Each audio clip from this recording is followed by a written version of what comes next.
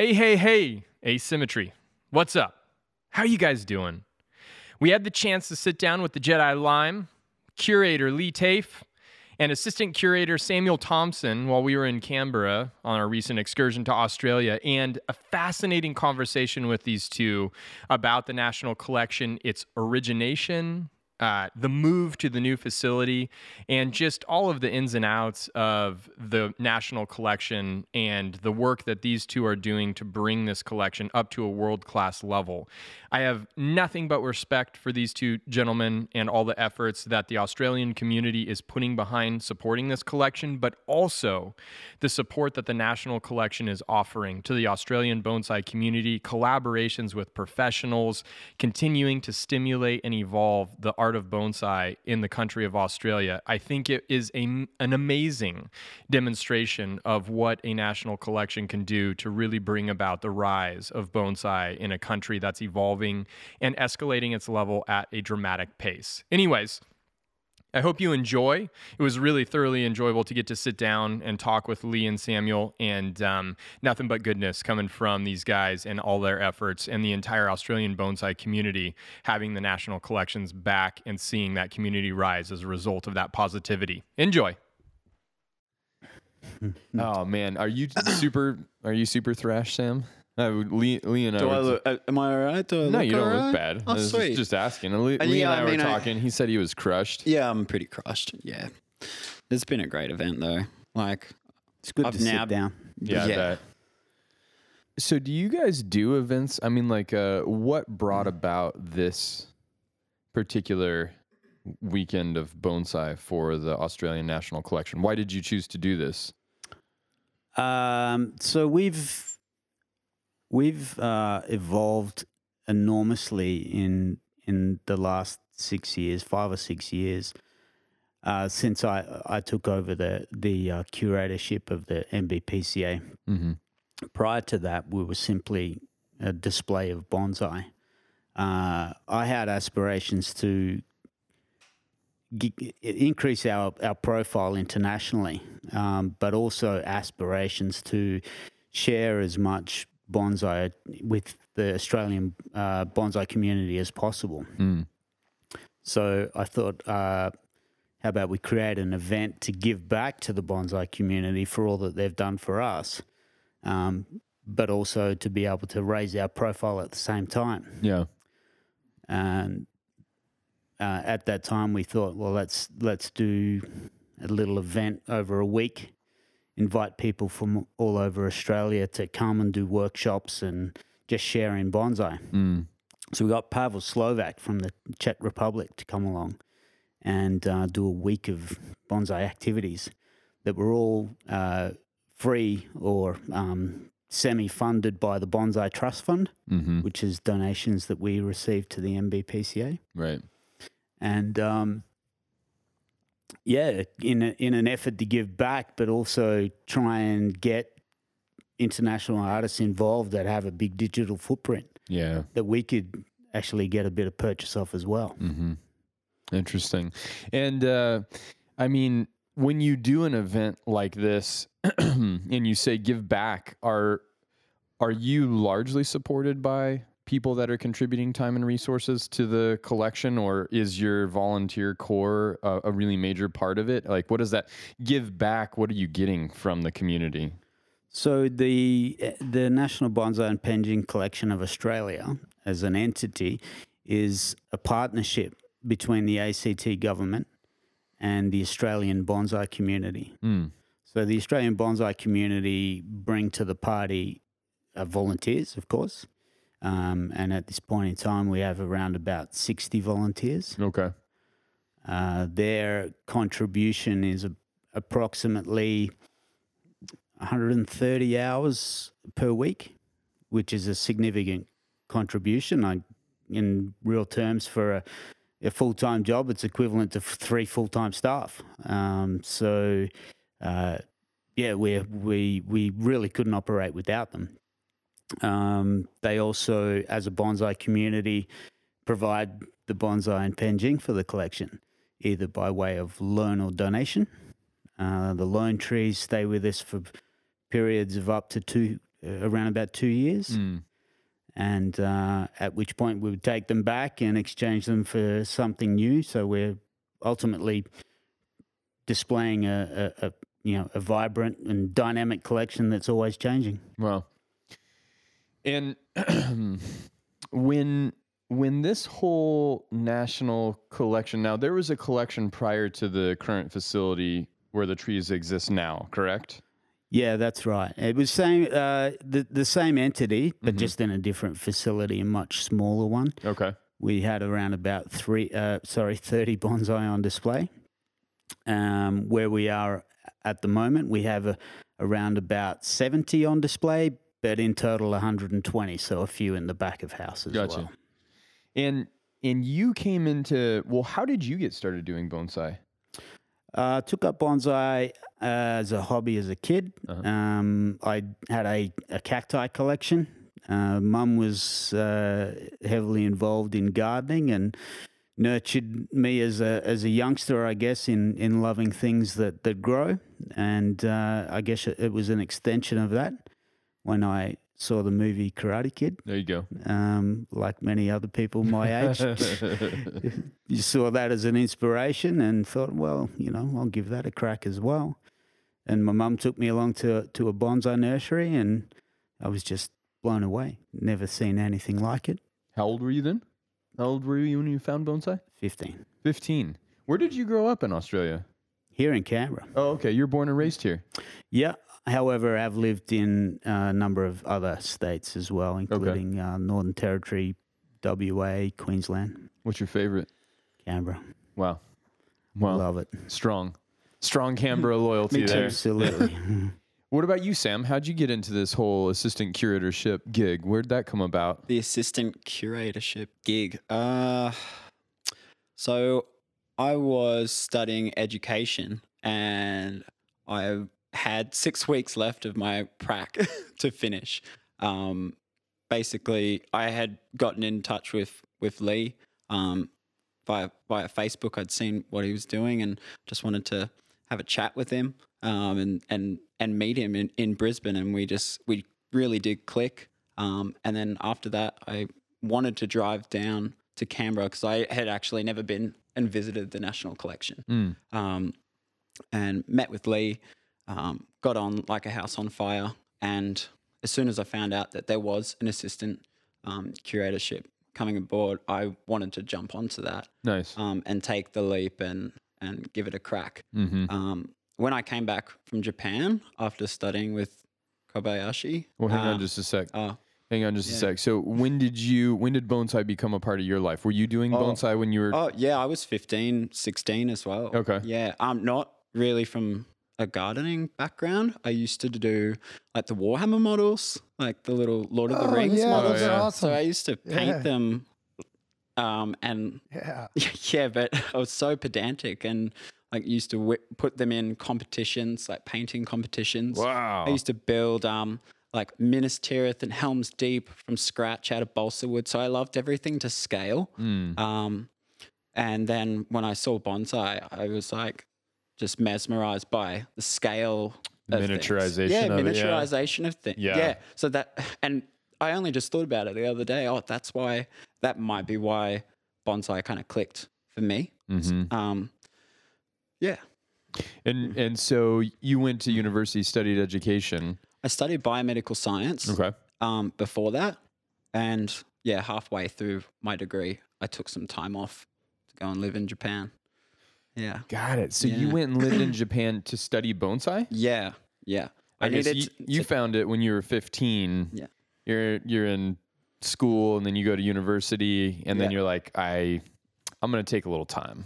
Needed to take some time. Got you. I was pulling my hair out with this degree, and I needed to take a break. I needed to find an outlet, a creative outlet to express myself because biomedical science it's very rigid and structured and I felt like I was hindering my creativity. So by taking a break, I'd always wanted to go and study in Japan, not for as long as you did, but just for a short time at least. Yeah. Just to have that experience. So just just the feeling of living life like a deshi over there. Yeah. How did you get hooked up with Mr. Kobayashi? So originally, going back to high school, I used to take a day off a week to study under Carol Waller, who's a well-known artist in Queensland. Mm-hmm. And I did like a school-based traineeship with her, learning everything bonsai. She wrote me a recommendation to send to Mr. Kobayashi. But I had just been flipping through all of the Bonsai Today's, Bonsai Europe's, and it was either Kimura or Kobayashi on the front cover. And I was like, I need to go over. I need to go and learn from these guys. Cool. Yeah. So how long were you there for? It was about just over 3 months. Mm-hmm. It's hard with the visas. Right. So yeah. Yeah. And then you came back, finished school, finished university. Yeah, Mr. Kobayashi said, go and finish your degree. Bonsai life it's hard. Just finish it. He was saying, go and be a doctor, be a doctor, be a teacher, live life, live a comfortable, still happy, stable life. But he said, if you can do bonsai full time, go for it. I think just that exposure to working on the caliber of trees that he had over there made me want to push myself further in Australia, but I wanted to work on similar trees back at home. And I felt like the only way that I could do that was probably working at the collection. Yep. Yeah, that makes a lot of sense. Yeah. And so you go down and meet with Lee when you hear that there's an assistant curatorship. You guys get along really well. But I mean, when I was here in 2013, they announced that you were going to be the curator of the collection. And what was that like? Like, did you put your name in the hat to be the curator, or were you chosen? Like, how did that work for the National Collection in Australia to find a new curator, and what led you to become that, want to do that, etc.? Yeah, I was appointed the assistant curator in 2010. Okay. At that point in time, Grant Bowie, a significant artist here in Australia, was taking care of the collection pretty much by himself with a small band of volunteers back when it was in Commonwealth Park, the smaller facility. And he just felt that he wasn't able to keep up with, both the administration and the maintenance of the collection. Yeah. So I came along to help him as the assistant curator. He was always intent on getting the collection to the point where it was going to move to its new premises, because that was always the intent of the collection. The interim facility was simply because the bonsai community were ready to have their collection before the National Arboretum in Canberra had the facility available. So people were like, hey, where are those trees at? And you guys were like, okay, we'll do something for the time being. Exactly. Yeah. So it really is like a collaboration between the government and the community, because that's a lot of power to tell the government, hey, we need to see our trees, please. Yeah, that's right. So we took over in Commonwealth Park. We took over it was actually the caretaker's cottage, the caretaker of Commonwealth Park. The gardens there, and they kind of refurbed the facility to accommodate a bonsai collection. Interesting. So we were in the middle of this park, in the middle of nowhere, and hardly any people knew about us. So we had plenty of time to maintain the collection and build it up and get all of our, procedures and policies in line. And it was actually really good to set the foundations for where we are now. Yeah, because you would be scrambling to not have all of that stuff in place with the kind of attention and workload that you guys have now, I would imagine. Yeah, that's right. I mean, the collection grew exponentially in its new facility. And at one point in time, we had, I think it was about 135 bonsai. Yeah. Not long after, only maintaining 30. So, and talking about exponential growth, our visitation in Commonwealth Park, on a good day, 20 people would come through the collection. Now at the National Arboretum in Canberra, we could have days over 1,000 people. We're getting 165,000 people a year coming through the collection, viewing the bonsai. It's enormous. Gives me anxiety. Right. We've got Gives me good so much volunteers. anxiety. Oh man. Wow. It gives some of our volunteers anxiety as well. Yes. The security of the collection is important, and we never wanted to put cages around the bonsai. So to a certain extent, it's an art gallery that people can walk right up to. Yeah. And, to a lot of people, the first instinct is to see if it's real and touch it. Tactile desire, right? I mean, it's hard to not be tempted. Like, you can't blame them. Absolutely. So when it was moving, and I'm sorry, Mike Bowie? Grant Bowie. Grant Bowie. When it was moving, Grant didn't want to continue the curatorship, or that was a temporary thing? Yeah, sorry, I kind of got off on a tangent there. Yeah, so Grant's intent was always to get it up to the facility, and then he was always more on the maintenance side of bonsai. He just wanted to do bonsai. My education background allowed me to, I guess, fall more into the administration side of it. What does that mean? What's your education in? I've got an IT degree in business. All right. So,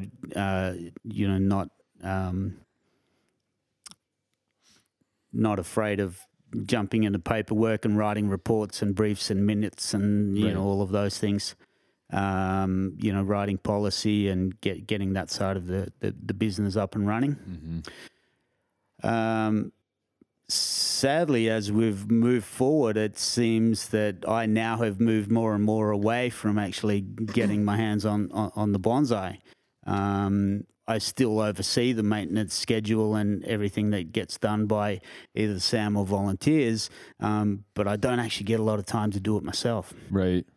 And before you started working as the assistant curator to Grant, were you had said that you actually had your own bonsai business? Yeah, that's right. I had a commercial operation for 13 years. Wow. It was fairly busy. I probably sold a couple of thousand, or created and sold a couple of thousand bonsai a year. Wow. So it was a busy little operation for a sole proprietor. Mm-hmm. I mean, is there that much? Because one of the things that continues to strike me about Australian bonsai is there is a lot of public engagement with bonsai in Australia. I mean, I would say, if comparatively speaking, in the United States, there is not nearly as much Per capita. public engagement as you guys have in Australia.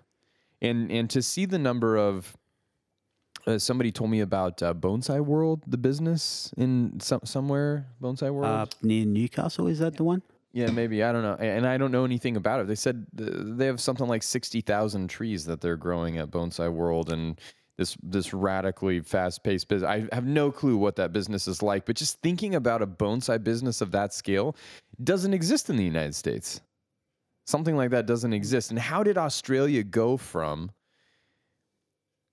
or what does the journey look like to be really finding this identity, but so many people already having a niche to start a commercial bonsai business like you did, or like this other operation. And that's one of many operations in Australia that are of that nature. And to be able to support that economy, that means that the public, not necessarily hardcore dedicated bonsai people, I'm assuming that community is not enough to support these commercial bonsai businesses. That means that the public is heavily involved. Yeah, it's interesting to try and reflect on that. I certainly, found it quite easy building my business up from scratch here in Canberra. We have a fairly small population, and I certainly think that two operations of the same size that I had probably struggle. But I found there was a little bit of a niche in the education side of it, Right. and I don't have any statistics available, but I understand that people in Canberra have a yearning to learn. So a large part of my business was built around students, selling education to them, selling the product that goes along with that education, new pots, new tools, books and magazines and, stock trees to get them started. Yeah. So I focused heavily on that, and it was, to a large extent, at least 50% of the business. Do you think Australians in general are geared towards horticultural endeavors or art forms or activities that coincide with the outdoors or the environment? Does that feel like a part of Australian culture? As I mentioned before, growing up with a mum who was heavily into gardening, I don't know whether it was the fact that I was brought up around those circles, but it seems to me that a large percentage of the Australian population are very house proud, and they'll put a lot of time and effort into their house and their garden and, that type of endeavor. Fascinating. So when you became the assistant curator, did your commercial operation did that change your focus of your efforts and energy? Interesting point, because at the time that I became the assistant curator, I also became a father. Uh-huh. Wow. So the two of them together made a lot of changes to my life. Yeah. I went from a 7-day-a-week operation that was open 364 days a year to fatherhood. So I moved my commercial nursery from a commercial premises to my backyard, Right. so that I could be a decent father and bring my children up and spend time with them instead of seeing them one day a year at Christmas. Yeah, right. Right. And in doing that, I obviously lost a lot of my passing trade. Yeah. So I had to think a little bit more outside the square. I did continue the focus on the education, but another part of the business I built up was bonsai hire. And I used to hire to cafes, restaurants, government offices, law firms. We had chiropractors. So wherever you could place a vase of flowers, I was placing a bonsai. And it was a great little business. It just took 2 days of my time per week. I ran my classes and commercial stuff on the weekend, and that freed me up for 3 days a week. That slotted very nicely into the assistant curator role. Wow.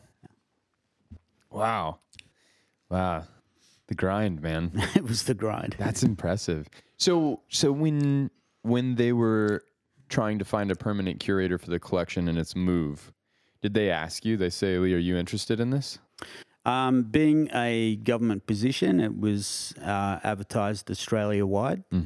And yes, I was encouraged to apply for that. Gotcha. I certainly had the support of Grant Bowie. Yeah. I was a little bit nervous about it. I guess at that stage I didn't have a much of a profile in Australia. A lot of people within the wider bonsai community may not have heard about me before. And I was a little bit nervous about that. And Grant encouraged me to apply, saying, you've obviously got the skills of refining trees and clearly have the skills from the administration side of the role, and ended up winning it. So. And did you know prior to the banquet at the event in 2013 that you were going to be receiving the job, or was like everybody there wondering what was going to happen? It was about a week prior that I knew, but it was being announced at that convention. Wow. Yeah. Wow.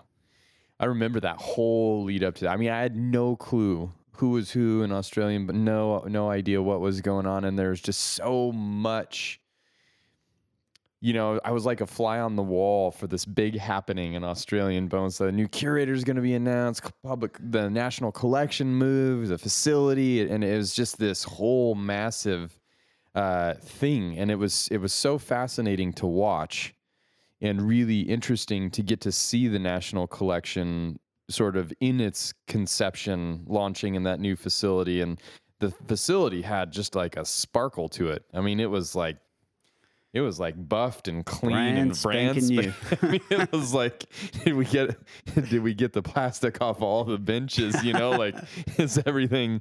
It was really, really stunning to see it. And the other amazing thing, the single most lasting impression that I had of that entire event was seeing the gum tree that is part of the collection. That's right now behind glass. It's what do they call that? Alga Angophora.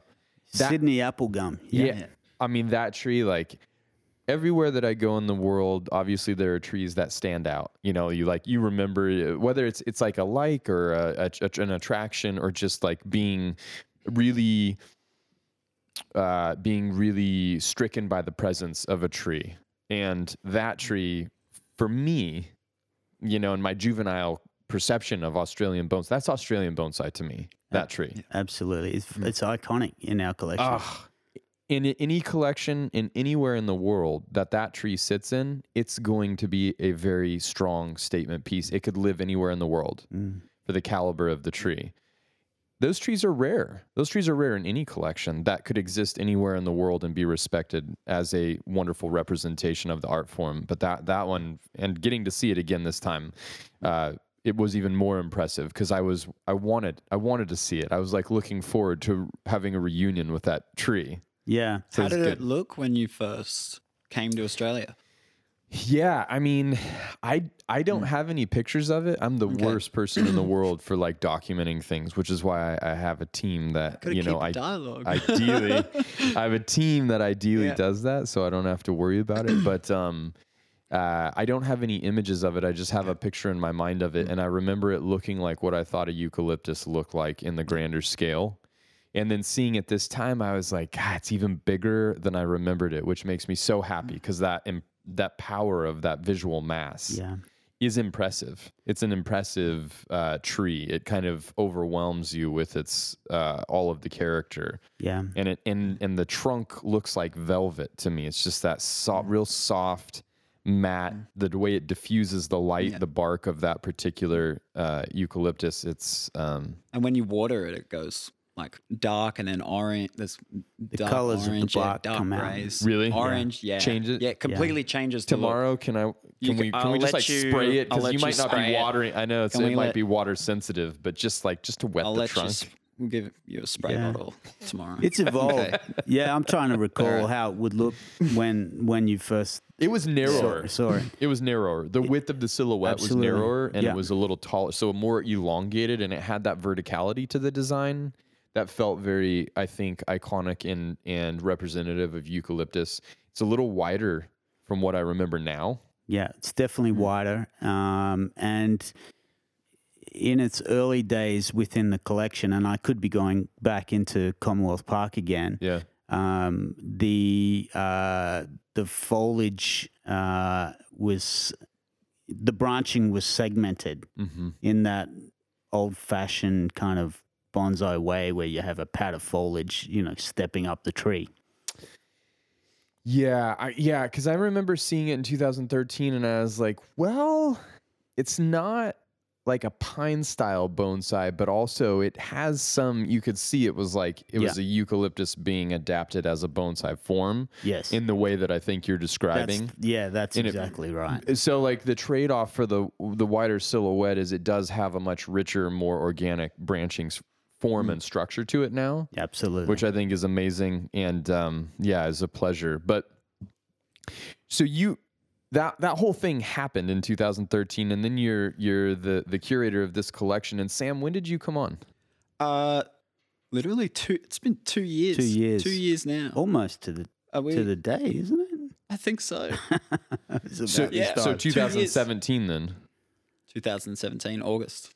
Late August. And was it just you up until 2017, or have other assistant curators come and gone? We've had a couple of contractors. Okay. I had a short-term contractor who was on for, I think, around 6 months. And then we had another one that was around about 3 years. Okay.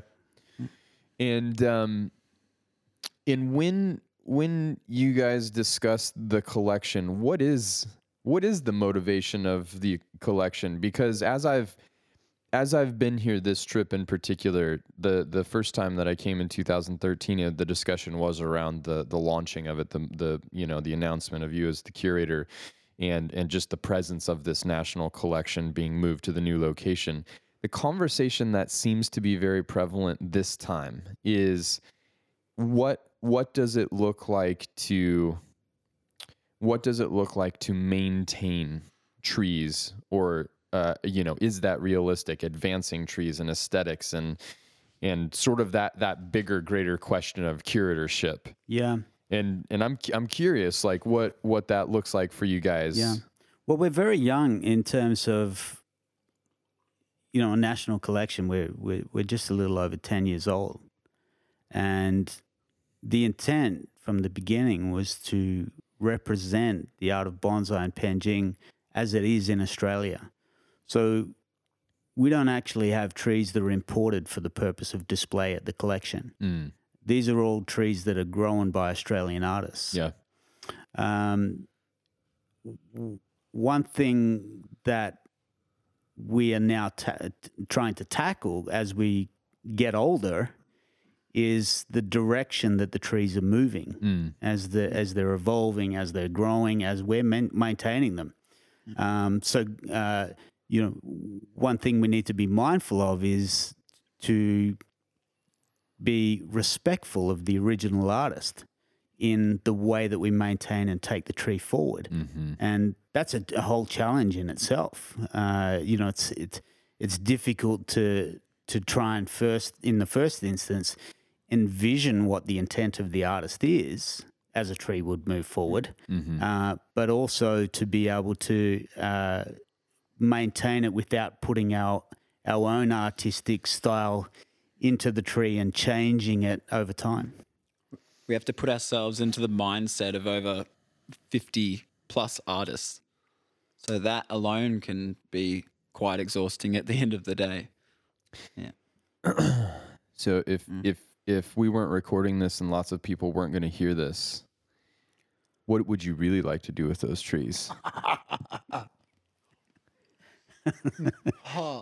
Challenging question. I sat on a panel yesterday where I got absolutely machine gunned. Just like in front of Mr. Kobayashi, what do you think about his change of style? Oh my gosh, what are you talking about? It's funny. As soon as you said that was the first thing that came to my mind.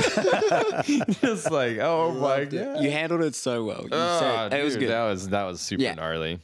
It was super gnarly. No, I'm not trying to put you guys on the spot or I'm sure it's obviously a very precarious situation to represent the Australian community on a national level, and I understand the diplomacy that I can't imagine, but I understand the diplomacy that it takes. But it is a big question. This is a question that haunts the National Collection in DC. It's a big conversation at the Golden State Collections in Southern California and Northern California and the Central Valley. I think it's what makes the Pacific Bonsai Museum unique, that they don't necessarily have that obligation. It was a collection set up that intentionally notified people. I believe, I don't want to speak out of turn, but I believe that when people donated, they were made aware that they were relinquishing their right to a say in the aesthetic of that tree. And honestly, when I look at the health of all of the public collections in North America, the Pacific Bonsai Museum, with the freedom to continue evolving those trees without any catches or hangups, is by far and away easily the most prominent, and I think significant collection to be moving bonsai history forward as a facility. And I think it's just because they recognize that you can't maintain and hold a tree where it's at, and therefore it must be evolved. So, having laid out that context for you, I am curious because it sounds like it's something that you guys are wrestling with. Yeah, look, I guess, from my point of view, and I'm sure Sam will agree with me, our intent as curators, and to a large extent in the bigger picture, a fraction of the time that the tree is hopefully going to survive for is to do the best for the tree. Yeah. We're not going to touch a tree to take it backwards. We want to every time we touch the tree, we want to move it forward and make it better and have some kind of progression so that the tree evolves in a positive manner. Mm-hmm. And my personal favorite video of yours is actually your work on the cedar. The Blue Atlas. The Blue Atlas. That was, where was that from again? The Pacific Bonsai Museum. Yeah. And just talking about the iterations that you have done on it. Yeah. And the difficulty that the curator faces with those changes. Yeah. But I love your talk on that. And, thank you. And yeah, kind of talking about where the tree is going to be led next, and they are just they're subtle differences, but it's just adding to the age of that tree and really showing the scars over time and really expressing the beauty of the tree. Yeah. And to the betterment of the tree as well. Well, and what I think that the role of a curator in the bonsai world is a highly misunderstood and absolutely significantly underappreciated role, because it's very, as a bonsai professional, the freedom that I'm afforded in my own facility and with my client trees who come to me sort of with, they're asking me to do the work. They're asking for my impression on the piece. That's the best place for me to be, because I don't have to ask anybody except for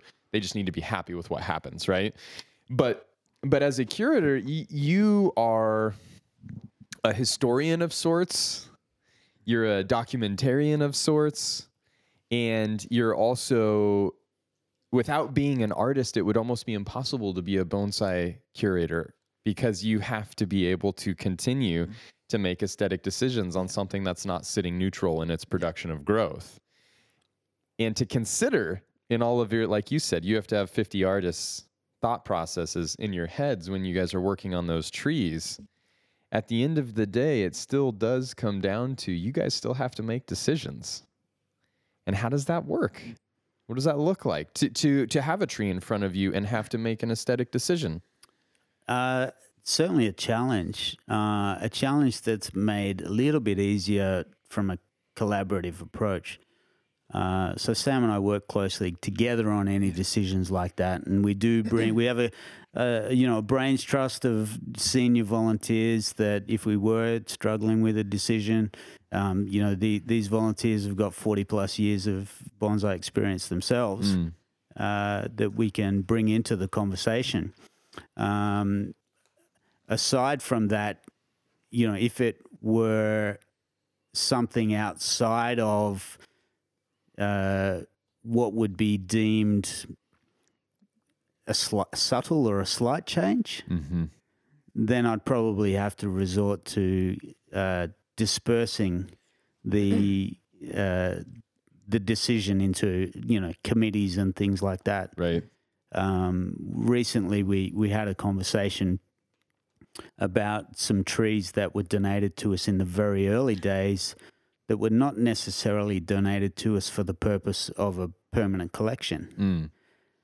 And in order to bring the deaccession conversation up with them, I had to basically outline the entire story and detail all of the information about the original artist, the documentation that was originally signed, also the intent that we had and the efforts that we have put in over the last 10 years to try and bring these trees up to a displayable standard, and then allowed my committee to make that decision rather than either Sam or I to do that. Mm-hmm.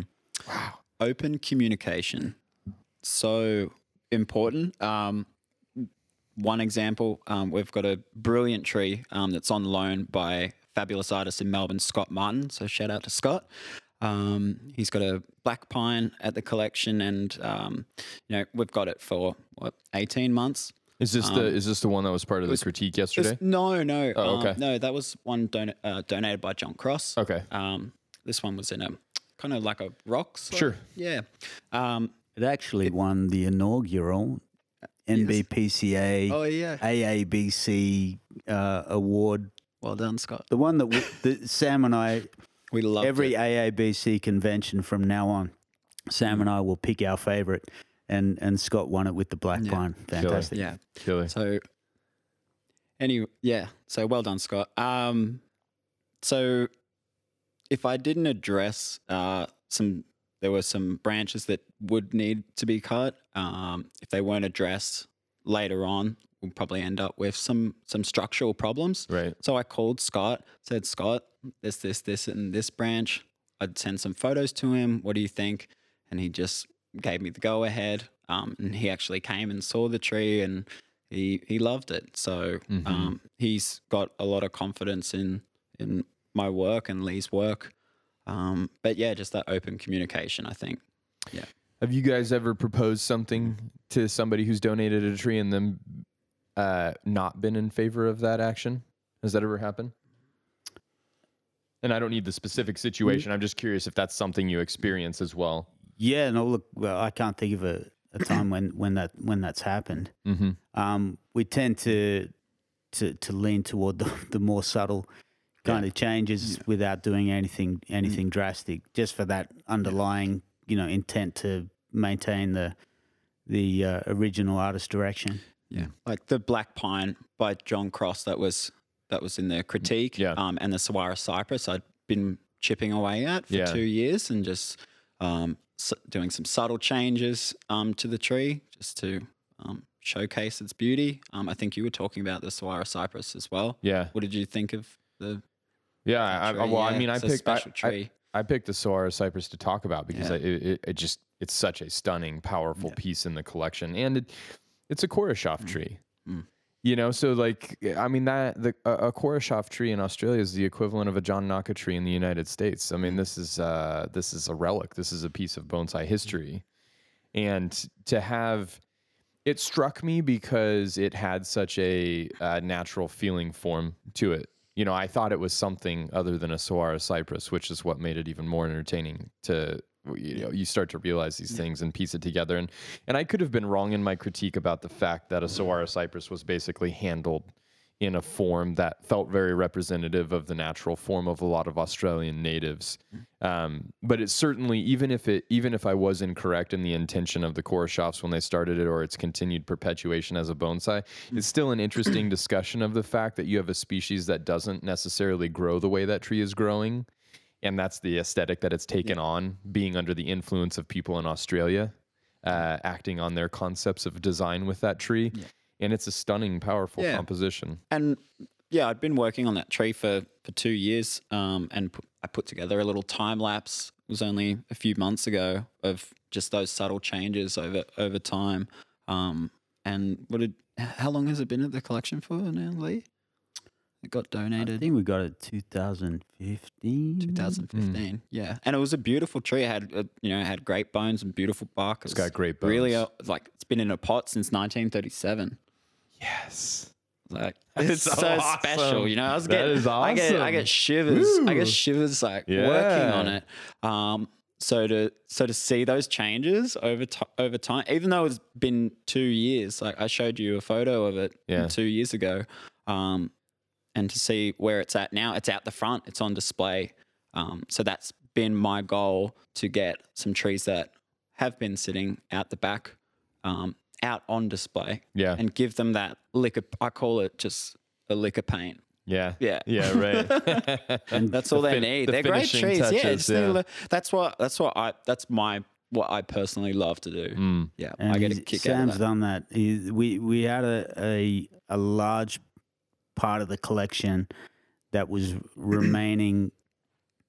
Well, for want of a better word, remaining a little bit stagnant out the back because we just didn't have the proficiency to work the trees to their full extent. Once Sam came on board, we now have that, and trees that had been sitting out back for 3 or 4 years are now going on display. That's a pretty big statement, Sam, of your skill set, that you were able to go to Japan for 3 months and come back and have such a prominent impact on the national collection, and be able to, if I look at like my 3rd month in Japan, I would have been worthless, and there are that you do see the right personality and the right system and just sort of people who can digest the information that they get in Japan and have an impact with it. And it's kudos to you, man. Oh, thanks. Kudos to you. That's very cool. Thank you. Yeah, I learned so much from Lee as well. I didn't learn it all in Japan. I learned it's really just a feeling. Like sometimes you got it, sometimes you just don't. You might go to Japan for 3 months or 5 years, and you come back and it's just gone out through one ear and go through one ear and out through the next. But yeah, every time I'm working on the tree, it just seems to click. Yeah, something seems to click. Sometimes it's hard for me to put it into words on how I work on the tree. It's kind of like just a feeling, and I'm really quiet. I'm unable sometimes to explain what it is I'm doing. Sure. Yeah. And what was it like? What was it like being on stage with Mr. Kobayashi last night when you're demonstrating in front of the Australian bonsai community? How was that? That was special. That was literally the greatest moment of my life. It was awesome. That's cool. I can understand that. Yeah. It was great. I had similar feelings when you, Ryan, and Mr. Kobayashi just simply arrived. Really? At the collection. It was like, I was getting emotional. I think this is a real major thing in what I'm trying to do with the collection. I'm married to the collection. You can understand that. The trees are my babies, and I that's all I think about, even when I'm at home.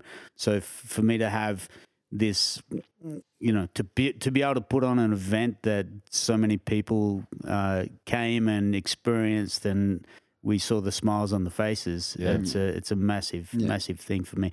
So I can understand the feeling that you got, Sam, for being able to work alongside Mr. Kobayashi. Yeah.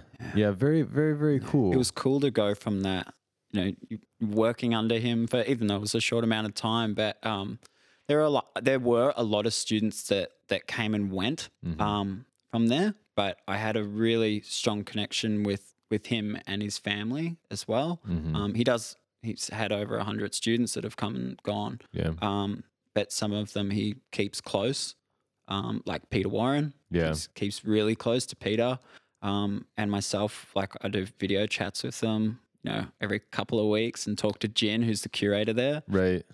And to go from that position of me not knowing what I wanted to do with my life over, and coming back from Japan, finishing off my degree, and now in the position that I'm in now, and we've invited Mr. Kobayashi over and his wife. Like, that was a really surreal moment, and I'm kind of lost for words. Very cool, man. Wow, very, very cool. That's really that makes this event all the more powerful. I mean, it's hard to know, being a bonsai professional, you have no idea the significance of the things that you get to partake in. And it's always a little more special when you understand what's on the line and stuff. So it's that's a real pleasure. I feel very honored to be a part of it. Yeah, and up on stage, we didn't even talk to each other. At all. It was like it's synergy. That's it. It's a dance. Got that synergy. Kiku buddy. Yeah, there you go. Kiku buddy. This. That's awesome. Kiku buddy. Yeah, it was interesting, because My relationship with Mr. Kobayashi is an interesting one. Obviously, I apprenticed myself to Mr. Kimura, and Mr. Kimura and Mr. Kobayashi, very cordial and professional with each other. But obviously, I think those two used each other to motivate themselves to be better. Yeah. It was I think a very positive rivalry for the quality of bonsai in Japan, particularly when the Sakufu exhibition was just the creme de la creme. Because the Kokufu exhibition is what everybody knows of now, but for a long time, the Sakufu exhibition, the creators exhibition, was what the bonsai community really waited for.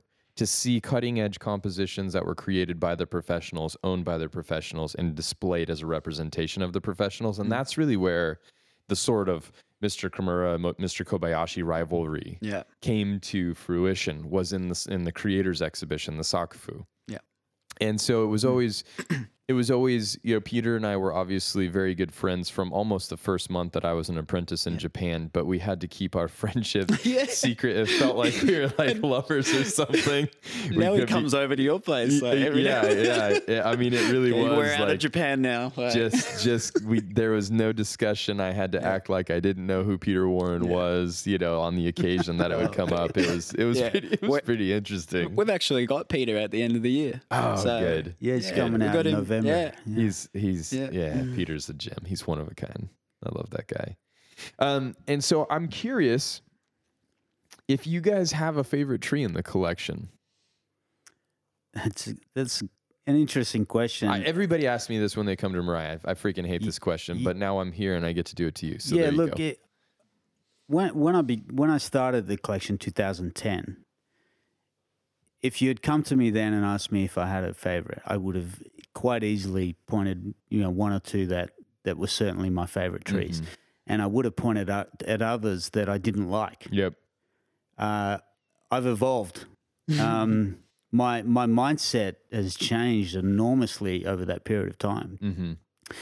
In that, I obviously, prior to being involved with the National Collection, had my own style. Had my own way of, doing things, and didn't necessarily like the way that other people did things.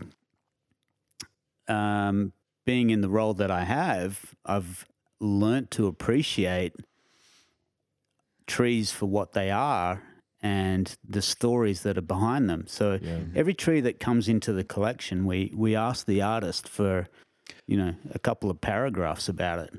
And you can see the passion and the years and the history in the tree. So you can't judge a tree just simply by looking at it, from my opinion. You must look at a tree and then see not only the artist, but their intent, their history, their journey with that tree. Yeah. And because of that, I love all of them. And are people that come and see the National Collection, is there any way for them to obtain that context behind a tree? At this point in time, the only way to do that is to engage with either staff or volunteers to get that story. Yeah. Simply because we haven't come up with a solution that enables us to accommodate so many visitors. Yeah. It's something we're working on. And, whether it be through, some QR codes or something so that people could, scan it to bring up a story on their smartphone. When we were at Commonwealth Park, we had a comprehensive catalogue that each visitor was greeted at the door and could take that catalogue around and view each tree and read the story. But we only had 10 visitors a day. That's an easy one. The QR code and the ability to use technology seems to me, in the world of bonsai and museum curation at this point in time, seems to be a necessity, because the story behind the tree adds so much to it. Absolutely. I mean, it really, really is a massive part of the ability to appreciate. And I mean, when you go to an art gallery, a lot of times there's no context to a piece being sold, right? And the person, it strikes you, maybe the artist, maybe you're going there to specifically see it, but there's not really a lot of context. But a museum, a museum is all about the context. Yeah. Right. The historical significance, the personal significance, the story of that composition. And it is something that would definitely enrich a collection's experience. And I don't know of a collection that has that yet. And I would really look forward to that if you guys could do it. Because, I mean, every tree's got a story, right?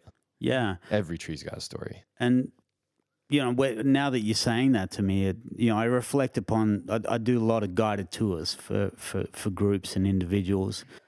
And, already I've spoken to you about some of the Panjing stories. Mm-hmm. And, I love to share those because you can see that people are so engaged when you talk about it. And it opens up an entirely different kind of appreciation for what they're looking at. Oh, Prior yeah. to that, they had no idea what they're looking at. Oh, yeah. And just to tell the story, in fact, to a point where I've actually had some people at the end come back to me a little bit emotional. Yeah.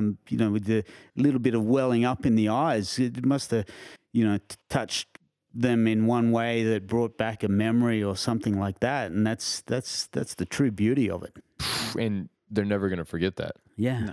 And Bonsai is forever etched in their mind at that point. You won. Yes. As museum curators, you guys won at that moment. I mean, when you take on a curatorship like this, and you said it, Lee, you said basically, I mean, you are forever sort of these trees. You're attached to this collection. I mean, at some point, someday, you'll probably retire from being the curator of the National Collection, but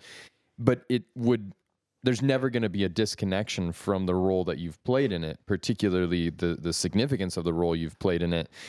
What is that like to not own these trees, but to be so closely connected with them? What is that like? I have no comprehension of that experience with Bonsai. I mean, as an apprentice, Yeah. I guess I did, but even then, it was a little different. Yeah, look, it's something that I've not necessarily struggled with, but it's been a challenge for me. So, there was a fair amount of anxiety about getting the role, and for me, it was a massive challenge. Simply, or largely, because of the expectation that I perceived from the bonsai community. So to a lot of people within the bonsai community, it's the most important role in bonsai in Australia. And the expectation of, maintaining the collection put a huge amount of pressure on me. So in coming back to your question, it was, I guess, not necessarily a challenge, but something that needed to take time to grow.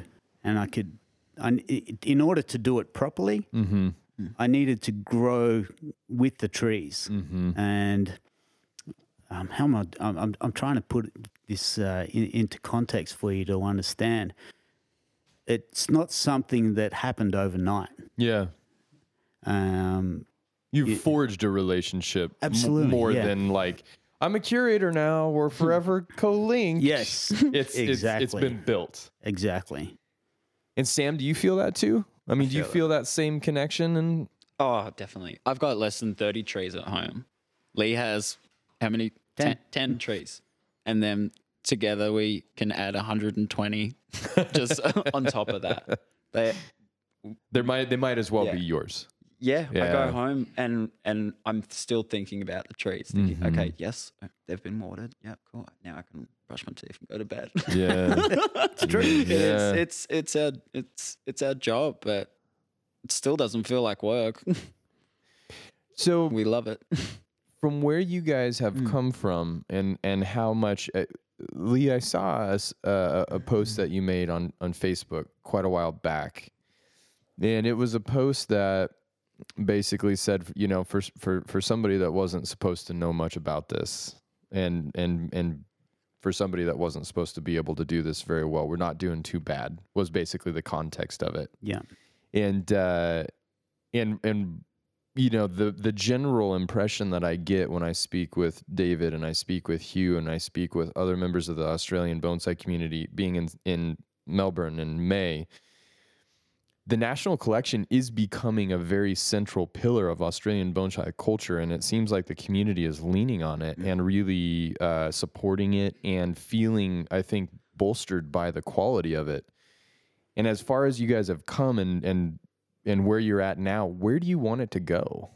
Because already it's been wildly successful. It is wildly successful, and on a world scale, it's amazing to get to come see a representation of Australian bonsai, the history, the species, and a facility that does justice to the trees. But where do you want to go from here?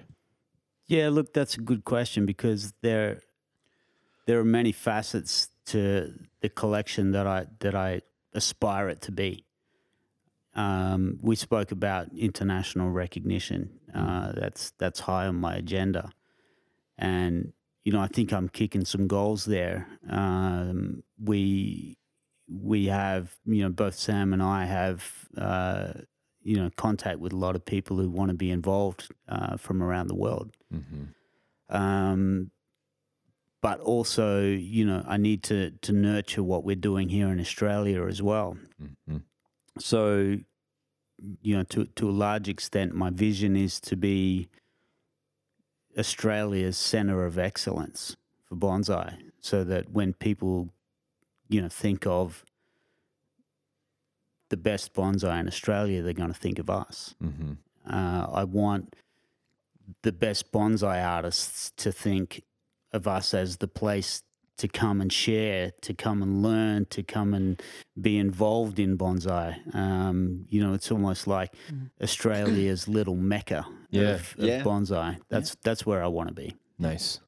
Yeah, like I received pots from 5 potters all over Australia to my house that were donated to the collection for the auction for last night's event. Awesome. I bought pots from Tracy, who drove them up from Melbourne. She bought some trees along from my mum's house, who lives in Melbourne as well. I bought soil from Hugh. I bought native flora from Simon.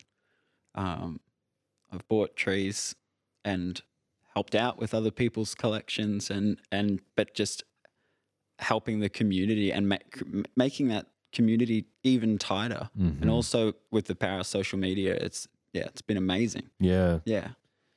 And I'm assuming that you and Lee probably echo the presence of an international awareness of the collection, but do you have your own personal hopes and aspirations or directions you'd want to see the collection go?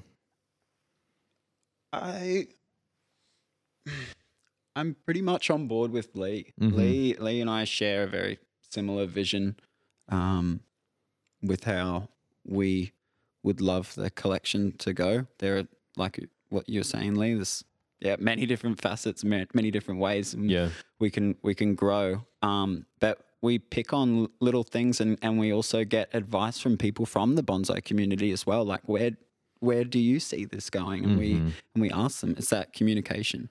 When Sam came on board with us a couple of years ago, we had a word that we used all the time.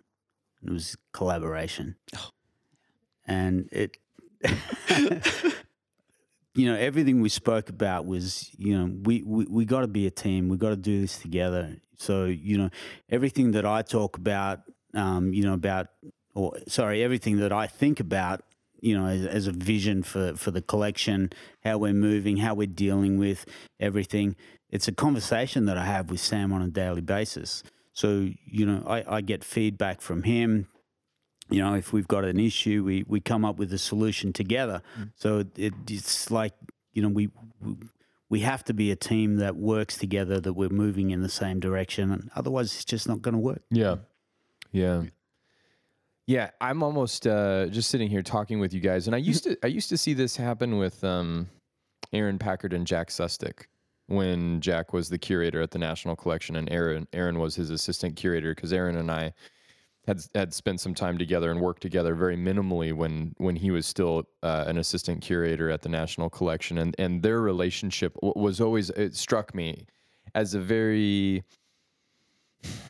It would be the Western version of a master-apprentice relationship from the perspective of the collaboration for the sake of the trees. It's as close as I can see it coming to the Western world of that dynamic in the Japanese bonsai world, which is very cool. It's interesting sitting here and talking with you both and understanding that this collection is the centrifuge that unites you guys. But in order for it to work, you really have to be on the same page constantly with the same goals in mind and working together to achieve that. And that's a lot of trust to put into each other.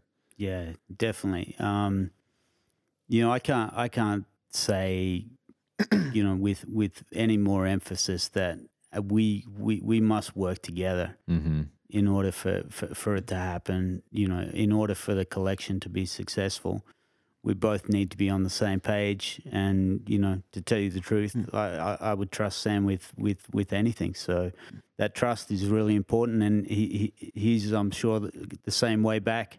We're very open and honest, and we need to be, because if we're not, then the trees are gonna suffer, or the relationship with stakeholders is gonna suffer, and these things ultimately are gonna be a test on us. It's not like we work. Well, our hours are Monday to Friday, but we hang out after work. Like Lee comes over to my house, and I might fret over repotting a tree, and I'll say, "Come, Lee, come and help me out."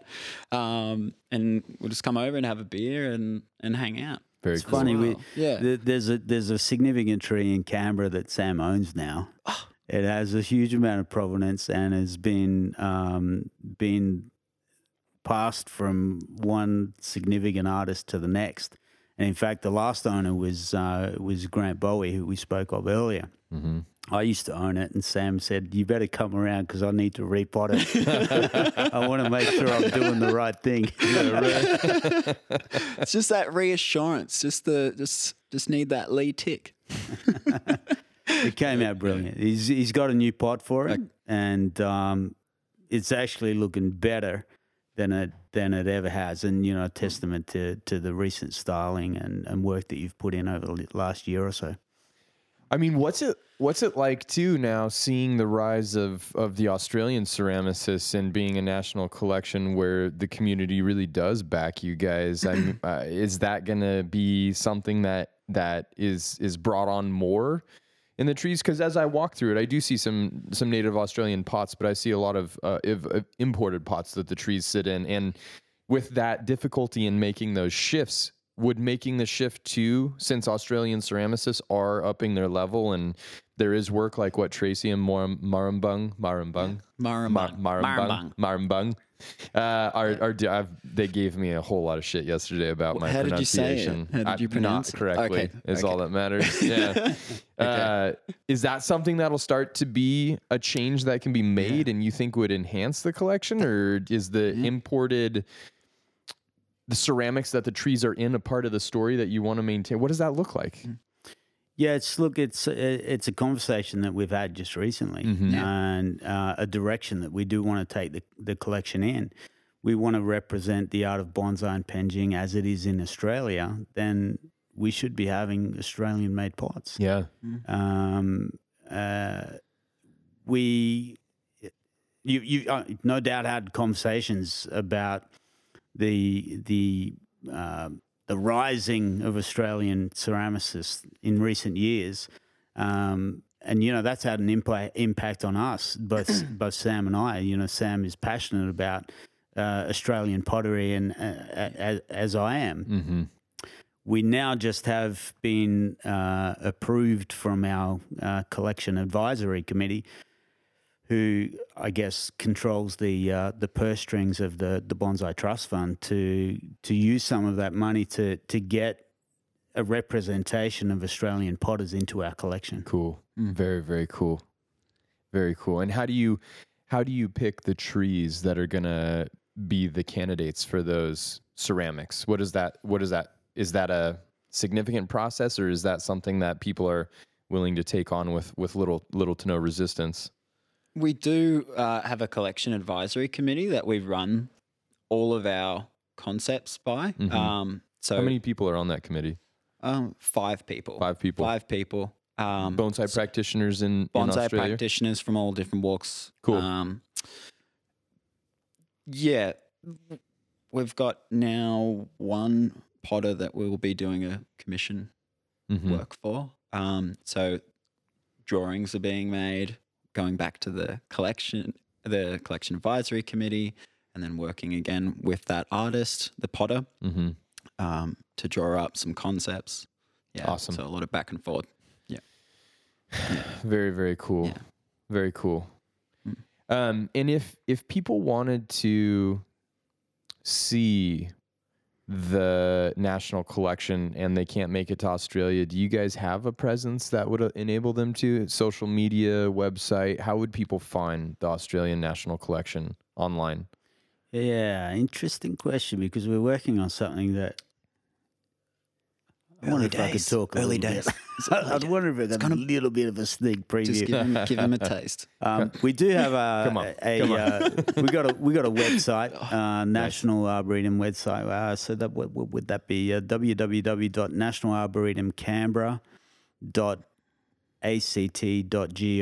www.nationalaboretumcanberra.act.gov.au. There is a virtual tour available through a link on that webpage. Okay. But it's a static one, and it's a little bit old. Okay. So a lot of the trees in the permanent collection would have changed over that time. And, of course, the lone trees at that point in time most likely wouldn't be here either. Something that we're bandying about and hopefully we'll be able to do in the future is to use a bit of virtual reality. Yeah. And, develop something that you could put your VR goggles on and actually, physically Touch the walk tree. through the collection. Yes. That's something we'd love to do and be able to share. This is the future, isn't it? Absolutely. Yeah, no doubt, particularly for a public collection. Yeah. That's amazing. And Wow. have you heard of that concept? Has that been done in any other collections? I don't Anything? know any bonsai collections Okay, where cool. that's been done. I'll leave it at that. Awesome. Yeah. Yeah, it's possible other people are playing with VR too, right? Oh, I think so. Yeah, I mean it's the future. Obviously, there's a lot of potential there, and I would think for somebody to be able to connect people to it, for somebody to be in North America to hear this and be able to take a walk through the collection. I mean, what and it's never going to replace the tangible experience of being there in person and feeling the sun and the wind on that knoll, when you step out of the walls and you seek the shelter in the walls, and it's all of that stuff is still going to be, it's not like it replaces it, but what a way for people to be able to engage. I hope that you guys are able to make that happen. And do you have a social media presence? Yeah, we have Facebook for the National Bonsai and Penguin Collection of Australia. Okay. The National Arboretum Canberra has a Facebook page. Okay. And we have Instagram for National Arboretum Canberra. You do? Yeah. Very cool. Any hashtags that people could check out if they wanted to see the National Collection trees? Hashtag National Arboretum Canberra or hashtag NBPCA. All right. Yeah. Very cool. Very cool. Sam and Lee, it's really been truly an honor and a pleasure to be here for this event. And I can't thank you both enough for extending the opportunity for me to be a part of it. And I'm absolutely impressed with what you guys are doing. It's amazing. And I think I've said it a number of times, but Australian bonsai, for whatever reason, I see what you guys are doing, and it motivates me to try and be better at what I'm doing. So there's a synergy that exists between our bonsai communities, and I wish you guys nothing but the best, and I'm excited to get to kind of bear witness to the evolution of the art form in your country. So thank you very much. Thanks. you. We really Thanks. appreciate the feedback. Yeah, is, that's great. That's wonderful. It puts a big smile on our face. Good. Thanks Good. so much. Keep up the hard work. Thanks, you. Ryan. All right. Awesome.